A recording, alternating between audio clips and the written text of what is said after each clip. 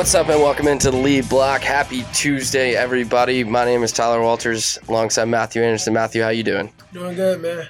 All right, we're back on a Tuesday. A little schedule change for you. Usually we're out on the Monday. Late schedule change, but had to switch it up on you. Yeah, that's all good. We're here with a packed show today. Before we get started, make sure you're following the lead block on Twitter and Instagram at the lead_block. Matthew at Matt the Chosen One with the number 1. And myself at Tyler Walter CNR. And we'll start right with I think that's where we left off Friday with South Carolina's baseball series over Clemson. We didn't get to some stuff Friday that we wanted to. I tossed it at the end of the day. Okay. Maybe we can mention it real quick if we get time.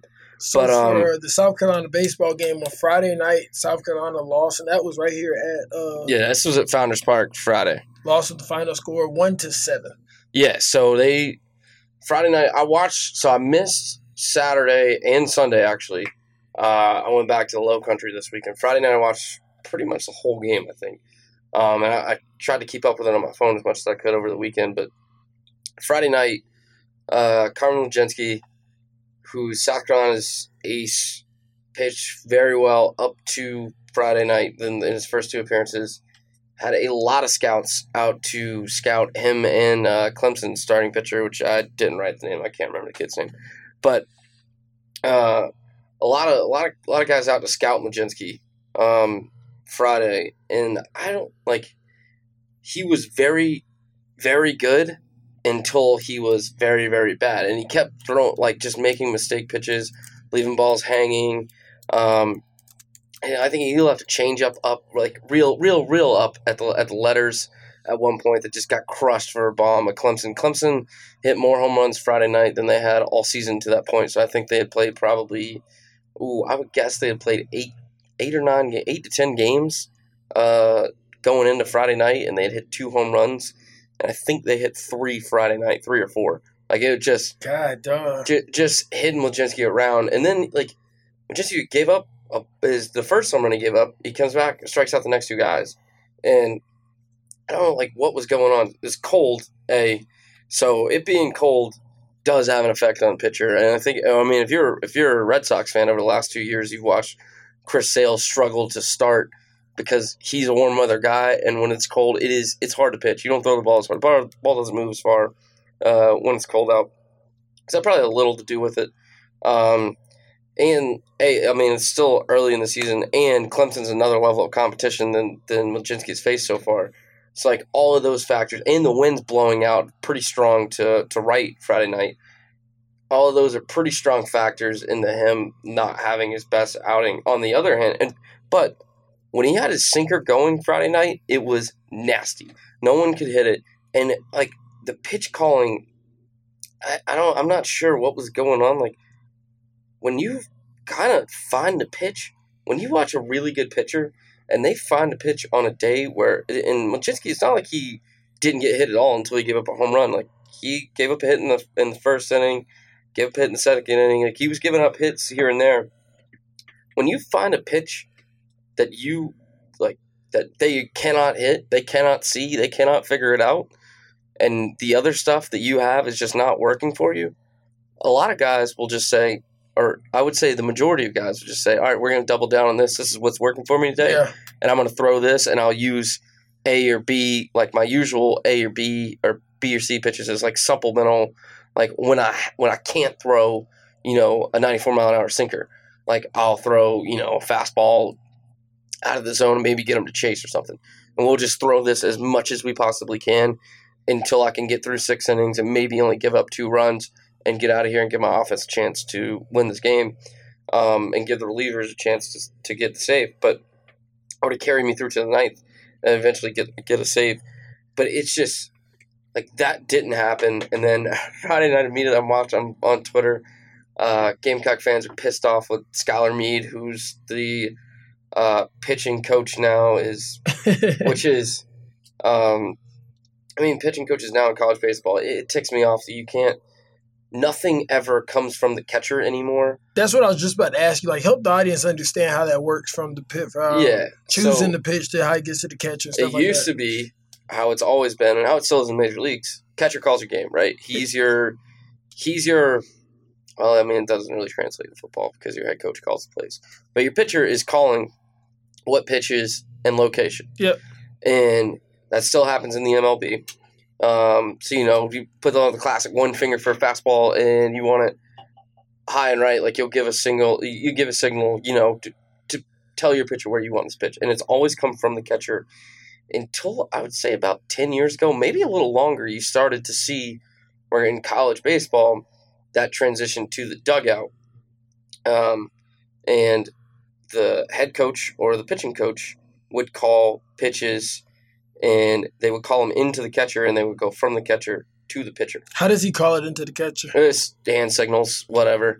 So the catcher's looking over there. But actually, I was watching the Northwestern game, the South Carolina Northwestern game the weekend before this past weekend, so the end of the last series in February there, and their pitcher, their Saturday pitcher, Northwestern's, was wearing a full-on quarterback sleeve, which catchers usually wear. That if they'll get the call from the dugout or they set up their defense or whatever. Like your catcher is kind of the quarterback, or more so the middle linebacker of your defense when you're in the field. He's calling the shots. Everyone's looking at him for answers.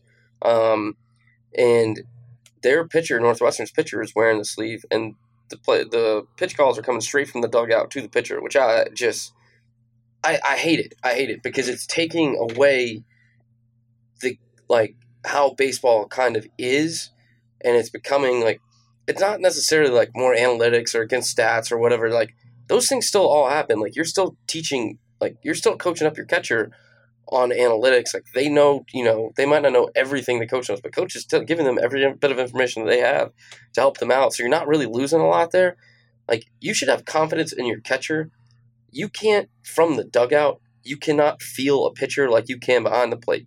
Catchers will tell you that time and time again, and pitchers will tell you that time and time again. Catchers know their pitchers like no one else in the world does. They know. They can tell by the look in their eye. They can tell by how far their elbow is dropping. They can tell by the position of their left toe, how they're feeling that night and what's working for them. And that feel of the game, you just cannot get from the dugout. It does not matter if you have a catcher in the dugout looking out at your pitcher. It's not the same. So you lose that little bit of mojo or whatever it is. And, that's kind of baseball is – I think that's the reason a lot of people like it. It's kind of, romantic in a way that, everything just it's kind of a sense. You just sense stuff. All right, this guy, I can see as soon as the ball gets off the bat, I know where that's going. Let me take 2 steps this way. Or this guy's a pull hitter. Let me take 2 steps this way. And just kind of everything's kind of a feel in baseball.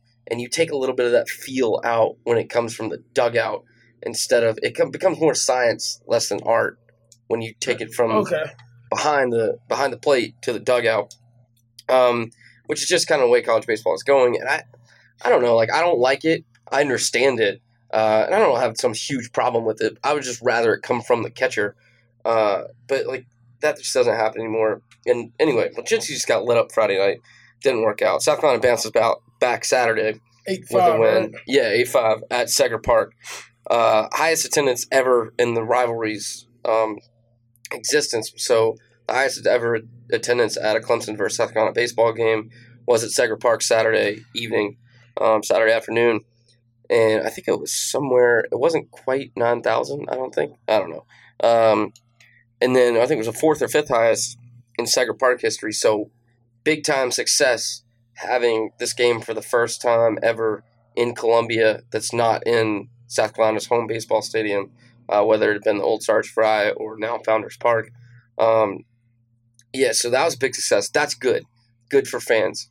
You want to see people, the fans going to something that they're trying different so that it works. Yeah. And I like this new format of where we're switching the neutral game from Greenville back and forth between Greenville and Columbia. And I've a long time said that I wish it was played in Charleston. I hope someday it will get to be where it's, Saturday in Charleston, but it's tough with Clemson's home stadium, or they just play the whole series in Charleston. Do you have a park specifically that you know of in Charleston? Yeah, Joe Riley, where the Citadel plays and the River Dogs play. I mean, that's a beautiful ballpark. I've seen South Carolina play down there plenty of times against the Citadel in different kind of preseason tournaments or whatnot. But yeah, it's one of the best places to see, baseball Charleston has a really good connection with baseball. I would love to see that rivalry go down there at some point, but it's tough with Clemson and travel because that is a long drive for them. I think you're looking at probably 5 or 6 hours. Yeah, that's like 5 hours, definitely. Yeah. And then Carolina went on to lose on Sunday, final score of 2-5. Yeah, botched it in Clemson on Sunday, and here starts the meltdown from fans. And I honestly, like I said last week, I think the last 2 shows, I can't tell them to not melt down because you just lost to Northwestern, and now you lost to Clemson, who's not really looking to have their best season ever either. Clemson kind of struggled last year as well as South Carolina did. So something big, and Clemson is always a good benchmark, but you were getting into now a very, very tough conference schedule is what you're about to get in. I think you got 1 or 2 more weekend series before you start the SEC, and you got to play Florida, you got to play Vandy, you got to play LSU, you got to play a lot of really, really, really the nation's best baseball teams are all in the SEC with the exclusion of a couple in the ACC, Virginia, Florida State, and a couple out west. But you're getting, you see what's coming for you if you're a South Carolina fan, and it's not looking good. And I'm not going to tell you to not melt down because at this point, just go ahead and do it. And I would say hold your breath and wait for the first SEC series. And if that one you don't win that series, then you can let it all out. Then I can't say don't criticize Kingston or any of the coaching staff when this is. I just sat here last week and told you how this should be the premier program in the country, and there's no reason that it shouldn't be. If you want to be at a higher standard, you have to hold yourself to a higher standard, and that starts with the fans and transitions to the university. And I think a little bit of that has been lost in the last 5 years, not from the fans, but at the university level. And I don't know what the right fix is, but you better find it. And so I'm not going to tell the fans to not expect greatness and be pissed off when they don't get it, because that's exactly what they should be with this baseball team. Football team's a little bit of a different story. You haven't had the success the baseball program has. Yeah, I was about to say, especially starting off the series, losing 1-7 at home, it's just kind of like, oh boy, this is where it keeps going. Yep. Obviously, Friday night loss is huge in college baseball. I mean, that is your best starter going against their best starter.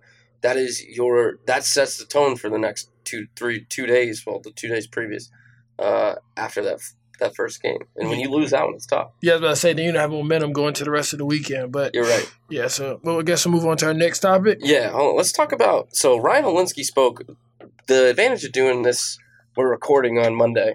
The advantage of recording today is that Ryan Olinsky came out and talked to media a little bit today for the first time.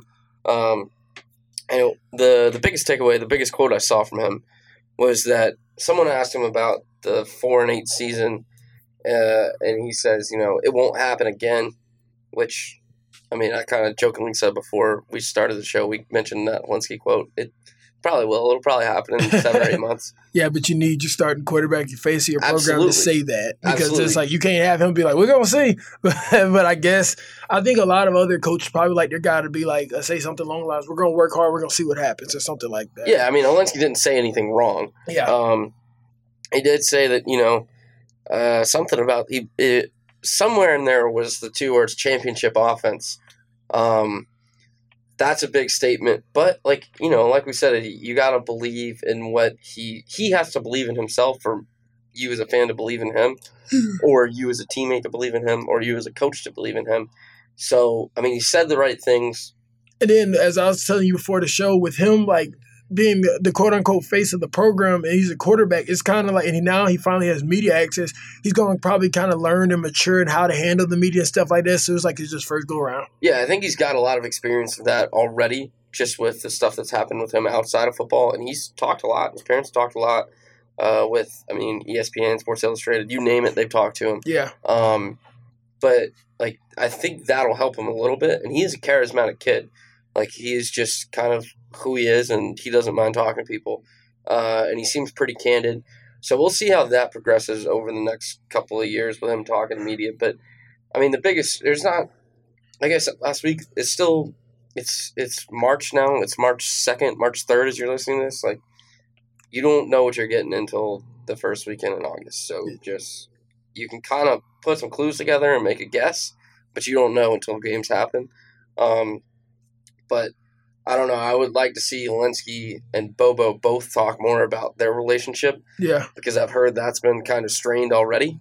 And that to me is interesting to see how you have a kid come in who's one of your biggest, like, namely recruits in a while. Like, you get a quarterback in California, like, that's a big deal no matter where you're at. If you're on the East Coast, to get a kid to come this far who is as talented as Linsky is and was in high school.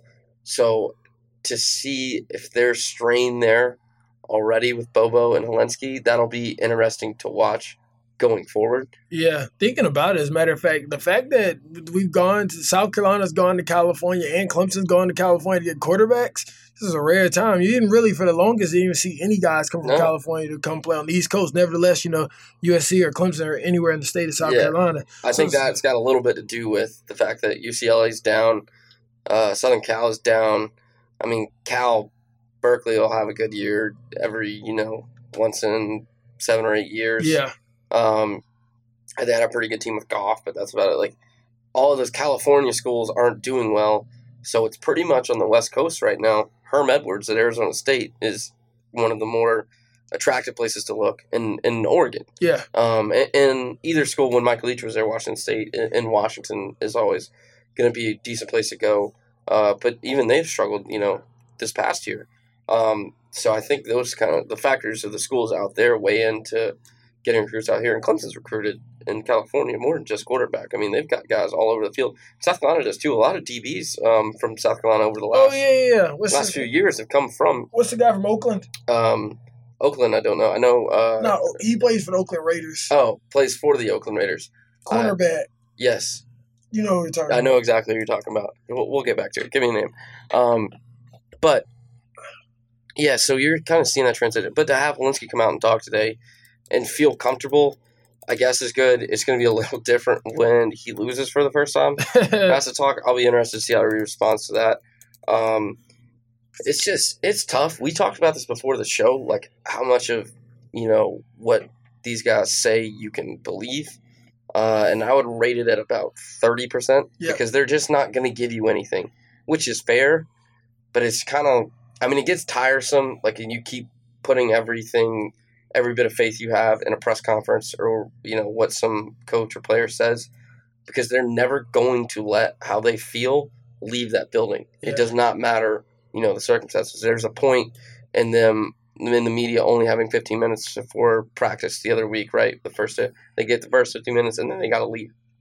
Like, they're just going to have guys warm up. They're not going to show you anything. They don't want you to know. Yeah. And that just sucks, but they're not going to do it because no one else is going to do it. So you don't want to put your cards on the table and everyone's just standing there at you looking at your cards and they still got theirs not showing.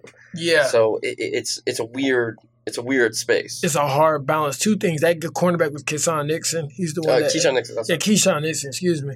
And then also, one thing I think that's what a lot of people like about Spurrier, including myself, is like you used to be able to go to the practices and everybody go and watch. And then it's not an open book. Yeah, exactly. He didn't care. He would just beat you.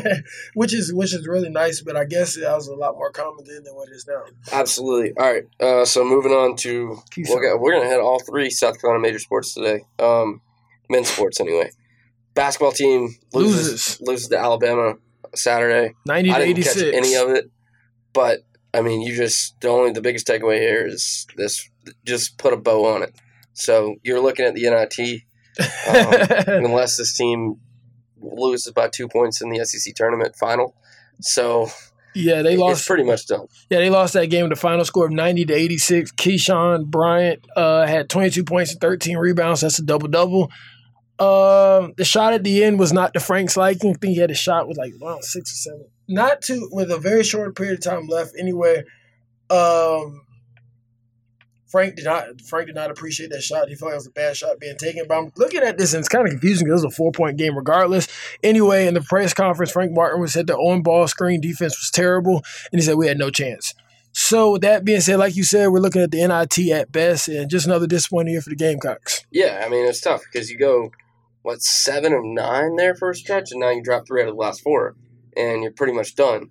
And you would be able to still make a recovery if you don't fall out the gate, which they did, and that small little losses where they should not lose, and that whatever the situation may be, where they can't keep their focus, they can't get momentum going early, X's and O's still aren't right. Like, if you're trying to figure your team out in December, like, from a coaching standpoint, criticize Frank for a minute, like, you're late. Yeah. Like, those things should be sorted out before the season starts. And, like, it's just, if you see it year after year, it's going to be it's just hard to watch. But whatever. I mean, if you're a South Carolina basketball fan, at least you got the women. That's all you can say. Like, they're doing just fine. They're going to do their thing. Yeah. All right. We got some interesting stories today as we get out of South Carolina stuff for a minute. Few interesting things happen. One kind of weird and funny. But in the world of college football, the Citadel announced Monday that they are going to use the XFL or some of the XFL's rules in their spring game.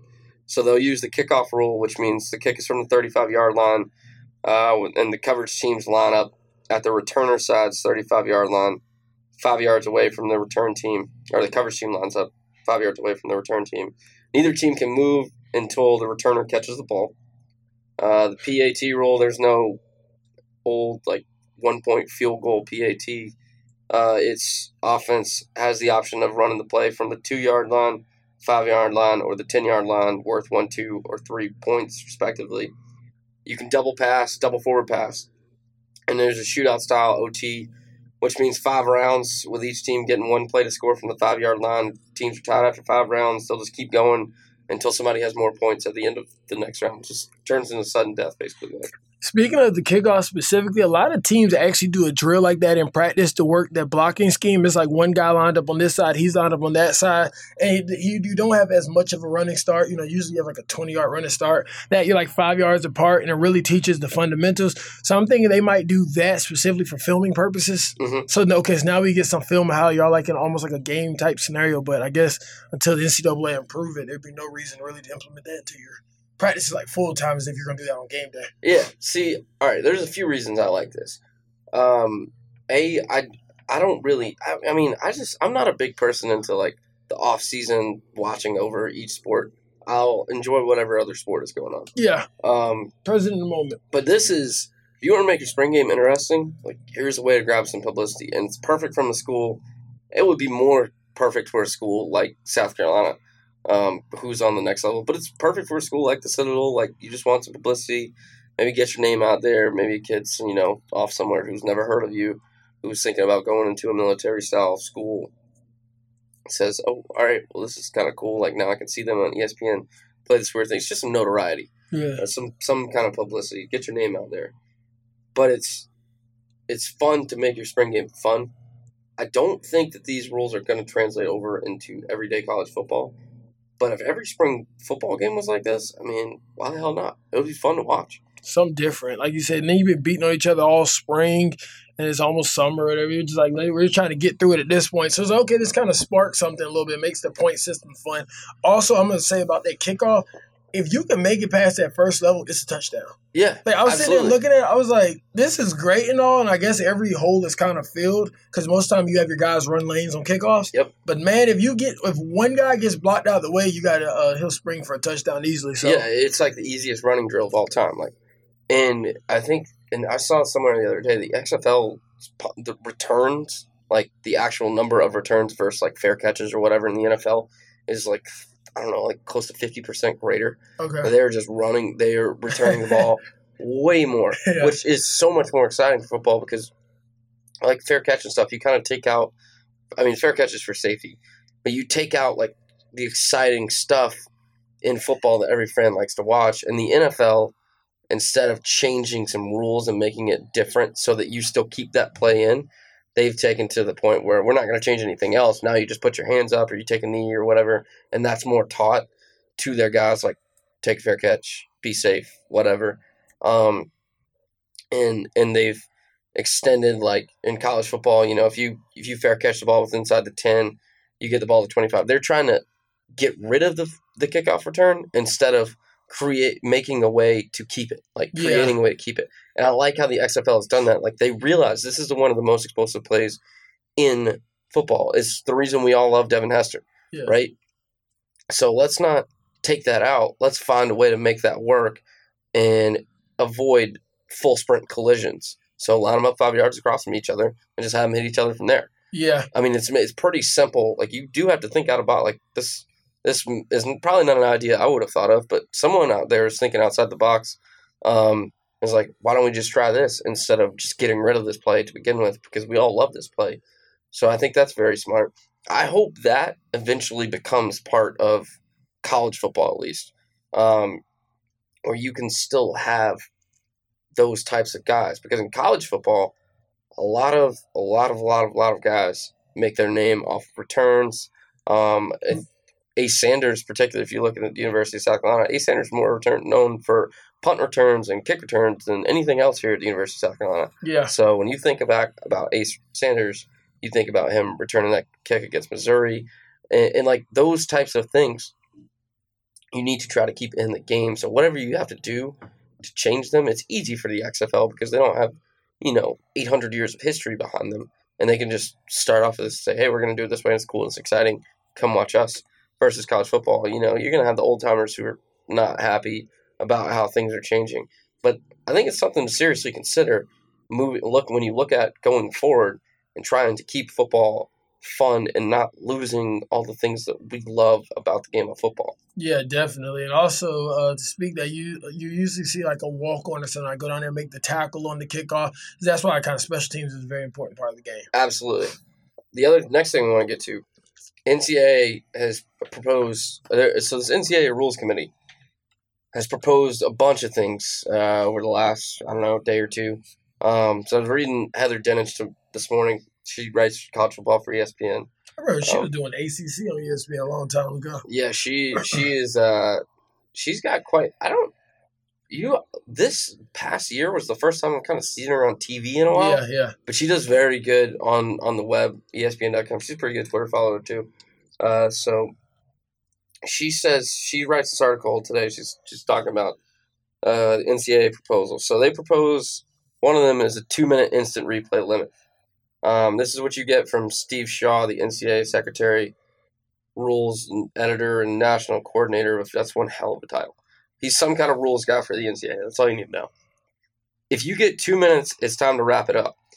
Shaw said, if you're at 2 minutes and you don't know the answer, it's time to let it stand and not continue to drag the process out. And I could not agree anymore. Like 10,000%. Yeah. Like, it shouldn't take you 5 minutes to figure it out. There's a reason you have referees on the field in the first place, and they have to be trained. Like, yeah, they get calls wrong, but if you're sitting in the replay review booth and it's taking you 5 minutes to figure out a play, why? Just trust the guy on the field. Yeah. Or just go with whatever he said. Like, it's a default. Like, even if he's wrong, you can argue about it after the game versus taking 10 minutes out of the game, and it deflates the air on both sidelines. Like, no one has momentum. You completely change the game at certain points when you have that long a review.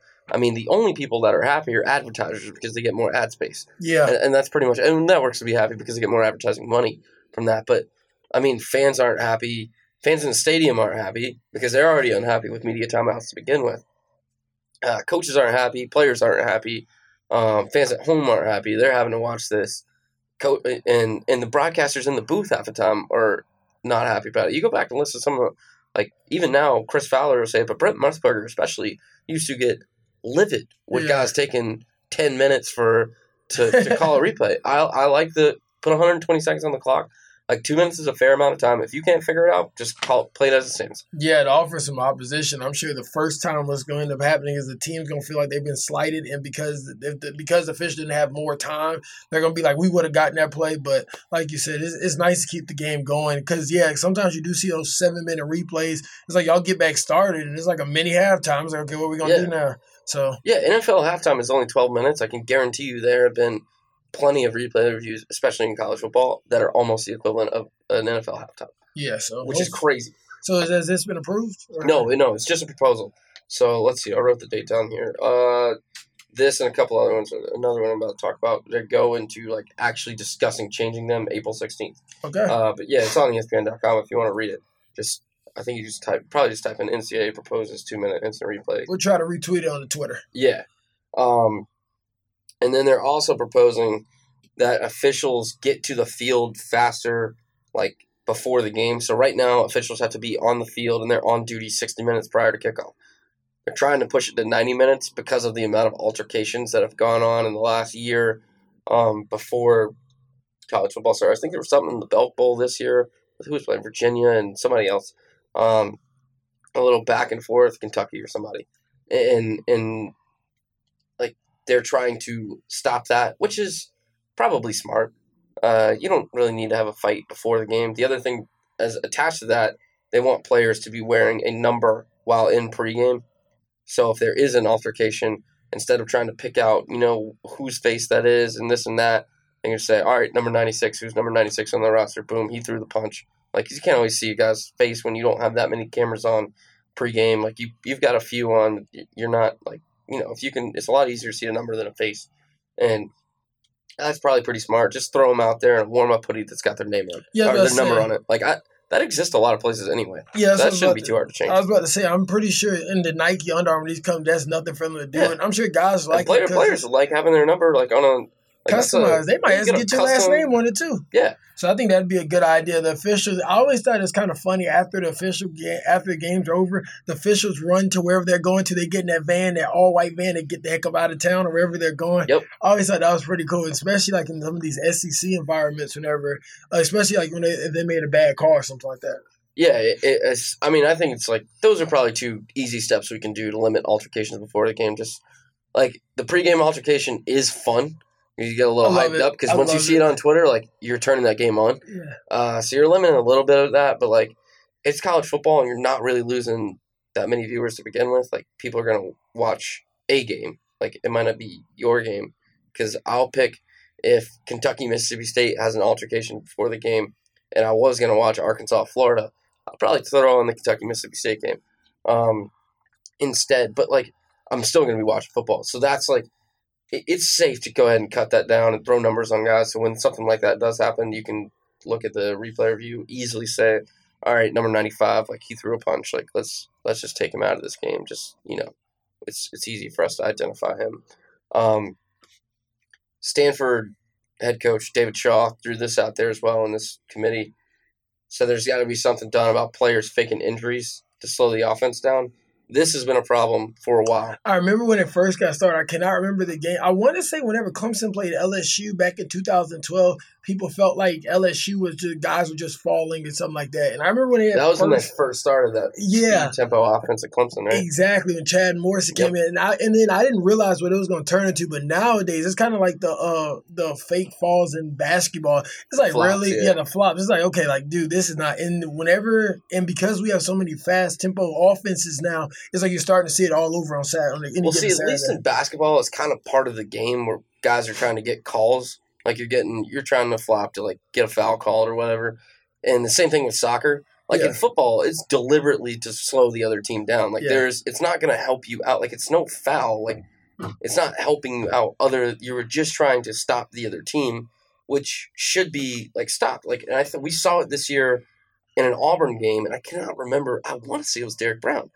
Auburn's big inside lineman on their defense just was walking off the field. He's like walking back towards the linebacker to get the play call or whatever. And you see him look towards the sideline and you see like four coaches like throw hand signals out. And he kind of looks at the linebacker, looks back at the coaches, like kid points back at the coaches. And he just drops and like fakes an injury, plain as day.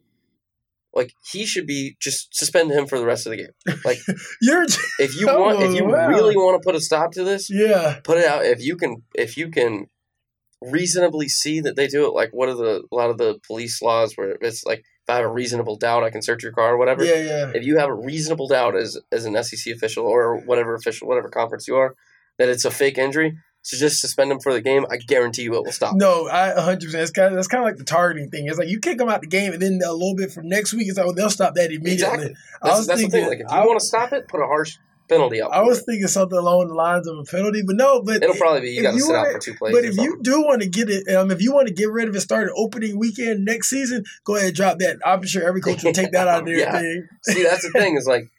Now, does the punishment really there like outweigh the crime? Probably. Like you probably shouldn't like for faking an injury. And the players taking signals from the coaches. But here's the thing: is this really only the players aren't making that decision on their own. That call is coming from the sideline, from some assistant coach, down from the head coach or whatever. If you want to hurt the head coach, make him lose his player. Now, unfortunately, it hurts the player too. Yeah. But he's complicit in what's going on. So if you're a player and you see that signal come in, you can say, "Oh, my bad, coach. I didn't see it." Like, you got stuff to think about. You're trying to get yourself right for the next level. Yeah. Like, you don't even fake an injury losing a game. That's a whole game of film you'll lose. Especially in a big game. Let me tell you something right there. But it's so funny. Like, in the SEC, that is, like, that's not, like, outrageous in the SEC. That's giving, like, I can see that. Yeah. It's like in the SEC, it's like, no, get him out of here. We're done with him. That's ridiculous. I mean, I can't agree with David Shaw more because the whole point of it is you're deliberately, like, messing up the offensive game plan. And the defense shouldn't have that kind of advantage over an offensive game plan. That's outside of the field of play. If you're going to stop an offense, stop them on the field. Don't stop them with, like, injury time, like fake injury timeouts. That's BS. Like, that doesn't belong in the game. Like, that's not part of the game. Like, you need to do something to eliminate that. And I don't think they're going to figure it out before this season starts.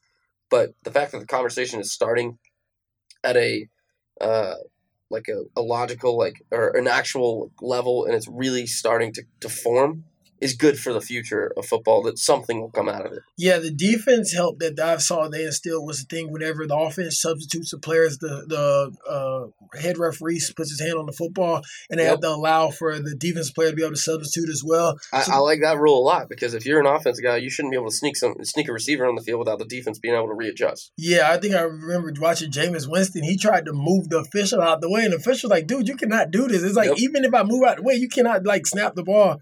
But for some quarterbacks, that would have worked. For other quarterbacks, that would have been a penalty, because usually you cannot touch the referee. Yeah, and it's just like those little things, like that rule, the swap-off rule that didn't happen that long ago. Yeah. Like that started with the new fast-paced offenses too. Like, those little things will make the game better, because even the playing field, like, you don't need having offense or defense or, like, whatever kind of, like, scumbag moves, like, just resulting in the game changing. So I would like to eliminate that as well. But yeah, go read that article on ESPN.com. Some interesting things in there that they proposed. Those among, I think, a couple more in there. Other thing is, did you see this kid from LSU damage Death Valley with the all right? So, kid from LSU gets arrested, I think last Thursday before, and charged with simple burglary, criminal trespassing, and unauthorized use of a vehicle.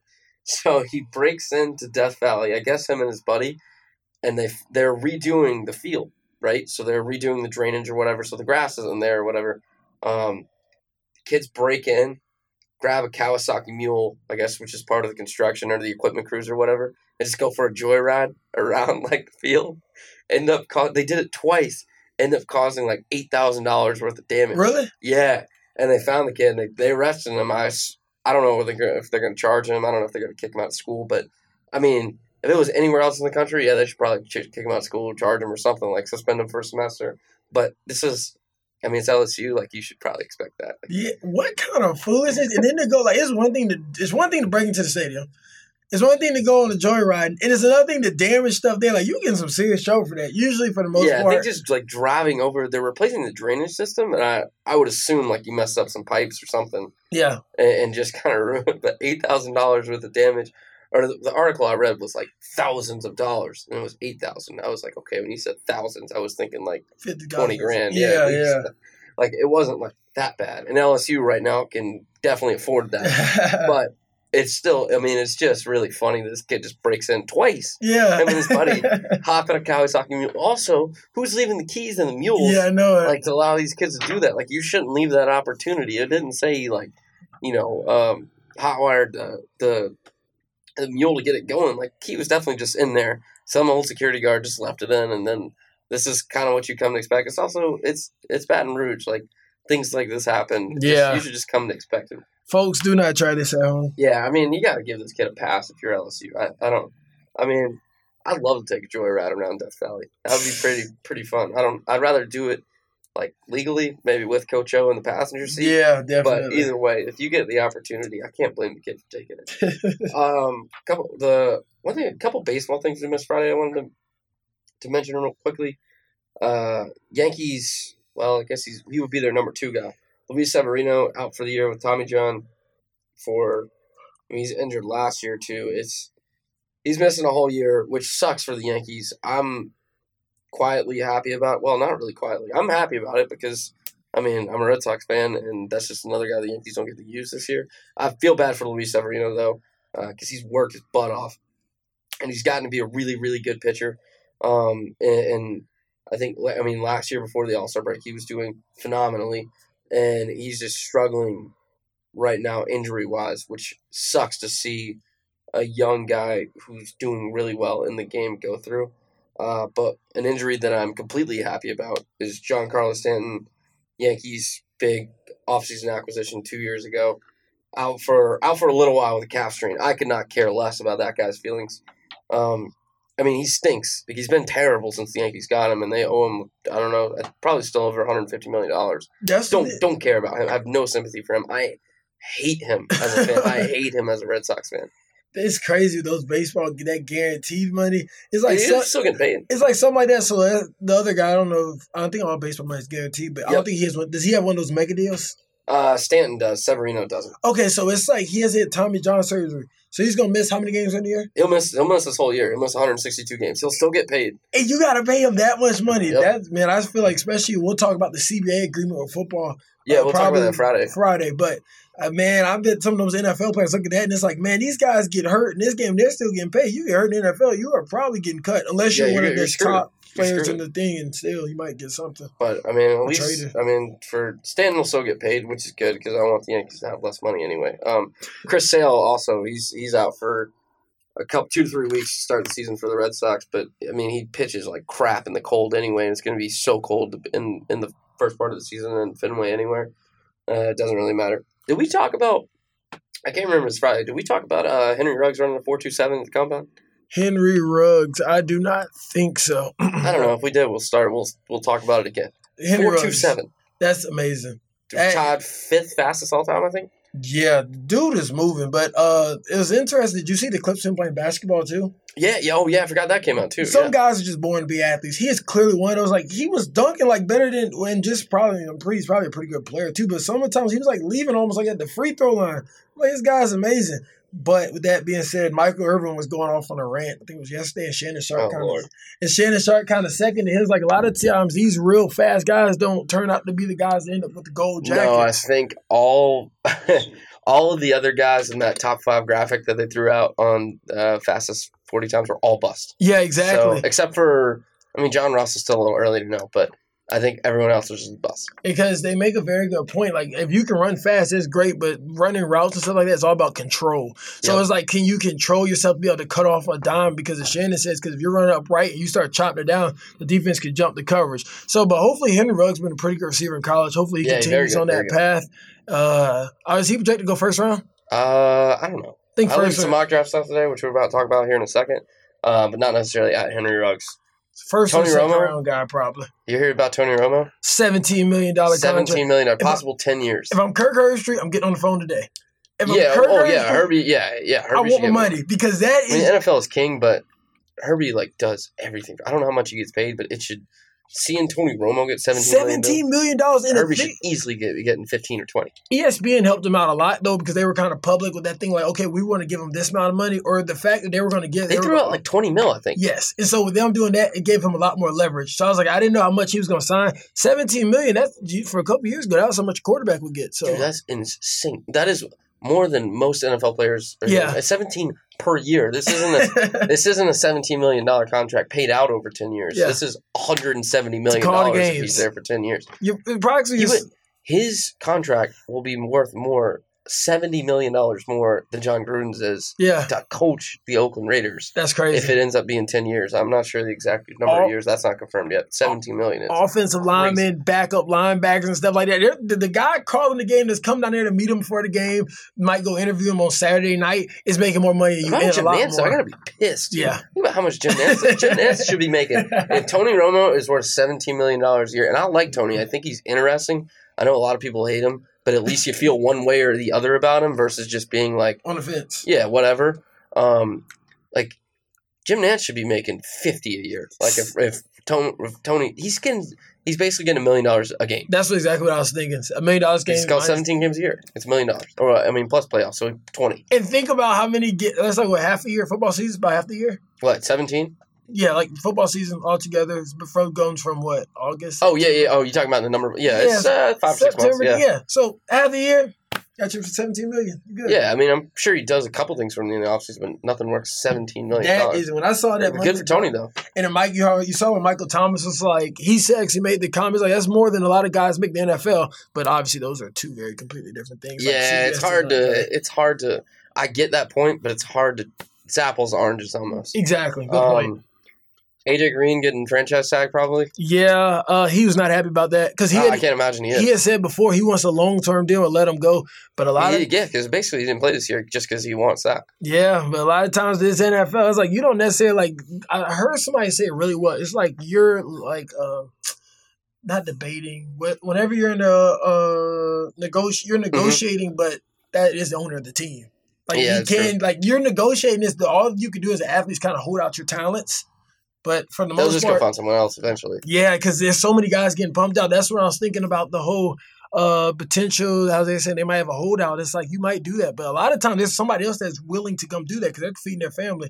And it's the last thing I'm gonna say about this. Somebody brought up a very good point. It's like a lot of times we think about these guys that make this amount of money, but they have a lot of bills that a lot of people don't think about. They have agent bills and stuff like that, financial advisors and stuff. I would say probably 20 to 30% of their salary they never see anyway. And that's after tax. Yeah, and you're getting taxed per, so let's say you go play in California. Still a hell of a lot of money. Yeah, so it just depends on who you are. Yeah, all right.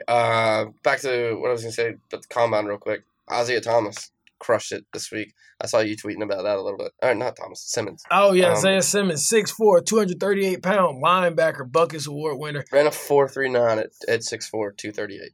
Man was high jumping. And 230, actually wasn't that big at that time. And then 39-inch vertical leap, 11-foot broad jump.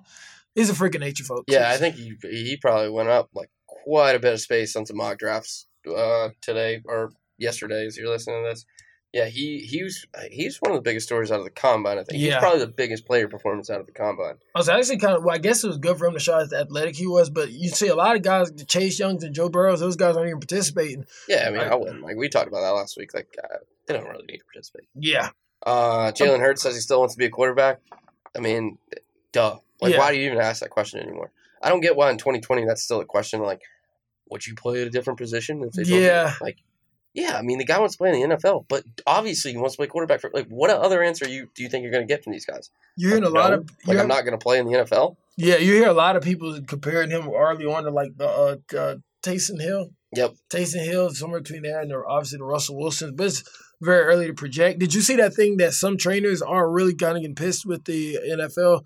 Because it's become like a TV event, the commercial breaks are getting longer and longer. Mm-hmm. They feel like that's preventing a lot of these athletes from excelling and, in some cases, getting injured more. Because it's like whenever you're going through this thing kind of quick pace, like it's supposed to be for the scouts, it's like we're flying through this thing, okay, cool. But whenever you start resting and then trying to get back up and get going again, so that's why you'll probably see in the near future more and more trainers start to be like, okay, y'all go for the interviews, but we're not really going to participate because the pro day is more so, business. They control it. The athlete controls it. Partner with the school, partner with whoever's training them, whatever. Yeah, I mean, it's kind of what we were talking about last week. When, the combine isn't the combine anymore. It's a TV event. So, just like the draft. Oh, and Tanner Muse, Clemson safety, brother of Nick Muse that goes to South Carolina to play tight end. He ran a 4.41, which is a lot faster than what I was thinking. He had 20 reps on the bench press, too. So I think Clemson's going to have all the scouts at their pro day anyway, but I think some people are definitely taking a second look at him. Yeah, that'll be big. Jonathan Taylor out of Wisconsin. He got a little love from the lead block here in the fall, but he killed it as far as running backs go. I think he had the second fastest 40 time for a running back over a certain amount of weight, 4.39, right? Yeah, just power and speed. Power and speed. His Saquon is the comparable there, and it's really only Saquon because they're the only two guys to be that big and be that fast. I didn't expect that from him. I expected him to be maybe a 4.51. Yeah, 4.51 guy maybe because just their style of offense there. But now he was definitely moving there. He probably definitely went up on some people's draft boards. Right along with him though. So I retweeted or the lead block tweeted it the other day. Rico Dowdle. Yeah. his combine grade from whatever site, probably Pro Football Focus, second only to Jonathan Taylor. Jonathan Taylor in 95, Dowdle was in 92. They fell in the elite category. Yeah. And then it was pick your running back from there on out. So Rico Dowdle also pretty big week at the combine in the eyes of scouts, which is really, really good for him. He looked real smooth. When I saw him going through the drills, I was like, okay, he looks like he's ready for this. With him, I guess the whole thing just being injury-free. Can he stay healthy? Especially, absolutely. That was his problem here in South Carolina. Especially as a running back, because of all positions, you're already taking all the hits already. So hopefully he'll be able to stay healthy, and we'll see what goes. Also, I thought Justin Jefferson had a heck of a day. He ran 4.43. A lot of people think that what was the Blindercoff Award winner? Can't think of his name. Jamar Chase. Yep, Jamar Chase. A lot of people were thinking he's the guy, but Justin Jefferson showing that he can. I think he had four touchdowns in the semifinal or the SEC championship. Yeah, 4 touchdowns first half in the semifinal. So he might try to creep his way into the first, second, third round. Brendan just handed me his phone. I haven't seen this yet. So defensive lineman categories here, stats here. DJ Wanham, pretty good in a lot of them. Ran a 4.73. That's second among defensive linemen. Let's see what we got. Vertical jump had the highest vertical jump, 34.5 inches. He's an inch and a half better than the next guy. And in distance and broad jump, he was second with 10.3 inches. Yeah. So really big day for TJ Wanham as well. That leads me into what I was getting to with when I said we were talking about mock drafts a little bit, and we'll end on this. Javon Kinlaw. So I did a lot of I got into some mock drafts this morning as I was preparing for the show. So from Monday and a little bit last week, some mock drafts I saw from around the NFL. I just got a list of NFL writers here in their mock draft. Could not get McShay's or Mel Kiper's yet. Theirs weren't out as of Monday when I saw them, or their updated post combine ones. Pete Prisco's got him 9th to the Jags. Ryan Wilson, CBS, 9th to the Jags. Chris Trapasso of CBS, 14th to the Bucks. Will Brinson, CBS, 16th to the Falcons. Josh Edwards, CBS, 19th to the Raiders, which would mean if he's taken 19th to the Raiders, that would basically mean that the Raiders traded. He was part of the Khalil Mack trade. Okay. That's their 19th pick is the Bears pick that they got rid of Khalil Mack for. So the Raiders trade away elite defensive talent in return for hopefully elite defensive talent. R.J. White, another CBS guy, has got him going 8th to the Cardinals. Bleacher Report, Matt Miller, 16th to the Falcons. NFL.com, Daniel Jeremiah's got him going 16th to the Falcons. Sporting News, which is a subsidiary of DAZN. If you know what DAZN is, their guy, Vinny Iyer, I've never heard of this guy before, but for what it's worth, he's got him going 9th to the Jags. So what is the most popular ones in there? 9th to the Jags and 16th to the Falcons. However you want to lay those picks out. So Carolina fans, kind of pick your poison there. Where do you want them to go? I like out of those teams. I can see him fitting on that Jaguars defense. However, him on that defensive line in Atlanta with Grady Jarrett and Vic Beasley, I would like to see what that would look like as well. Yeah, I would say this something you can be assured of. He'll more than I would say 99% be going in the top 20 picks. Yeah. And it looks about 30 to 40% in the top 10. So that is huge. As of you think about the media coverage that Javon Kinlaw got this time a year ago versus right now. Yeah. You did not think we would be sitting here talking about a potential top 10 pick. Yeah, and the thing is, he didn't even really work out at the combine. He just kind of went there and talked. But this is like what Ray Lewis is saying. This is what your film comes to speak for itself. Absolutely. Obviously, he'll come here for the pro day, and he did do a Senior Bowl where he excelled until his leg something. Yeah, he just didn't play. He had tendonitis in his knee, I think. Yeah, which could be expected whenever you're a massive human being 6'6", 310 pounds. I was at the barbershop with him one day. He almost didn't fit in the chair. He's huge, dude. I sit in front of him. I felt like a midget. Yeah. I'm average height, 5'10", so he just makes you feel small if you're a regular person. Did you see a post on Twitter he had about him moving the hands? I did. Defensive line coach. Yeah. Hands are registered weapons. Yeah. He's had one heck of an off season so far. God, you just mentioned something that made me want to mention something else, but I completely forgot about it. So whatever. we will end on Registered that. weapons. We'll end on that one. Yeah, we'll end on that, and then we will see you on what's today? Today is Tuesday as you're listening to this, so we'll see you Friday. I get the days confused sometimes. But yeah, go make sure you're following the Lead Block on Twitter and Instagram at the Lead_block. Make sure you're subscribed to the podcast. Obviously on iTunes, rate us 5 stars, leave us a review, or don't rate us 5 stars if you don't think we're 5 stars. I mean, me and Matthew think we are. Yeah. So leave us a review. We would appreciate it. And then make sure you're following us on Spotify so you can get notifications. Will pop up on your screen whenever we drop new episodes. We will see you Friday. I think that's it. That's all we had to mention, right? That's all we got. All right. Oh, thanks to Ben Sound for our music for the show. And any last words from you, Matthew? All right. We'll see you.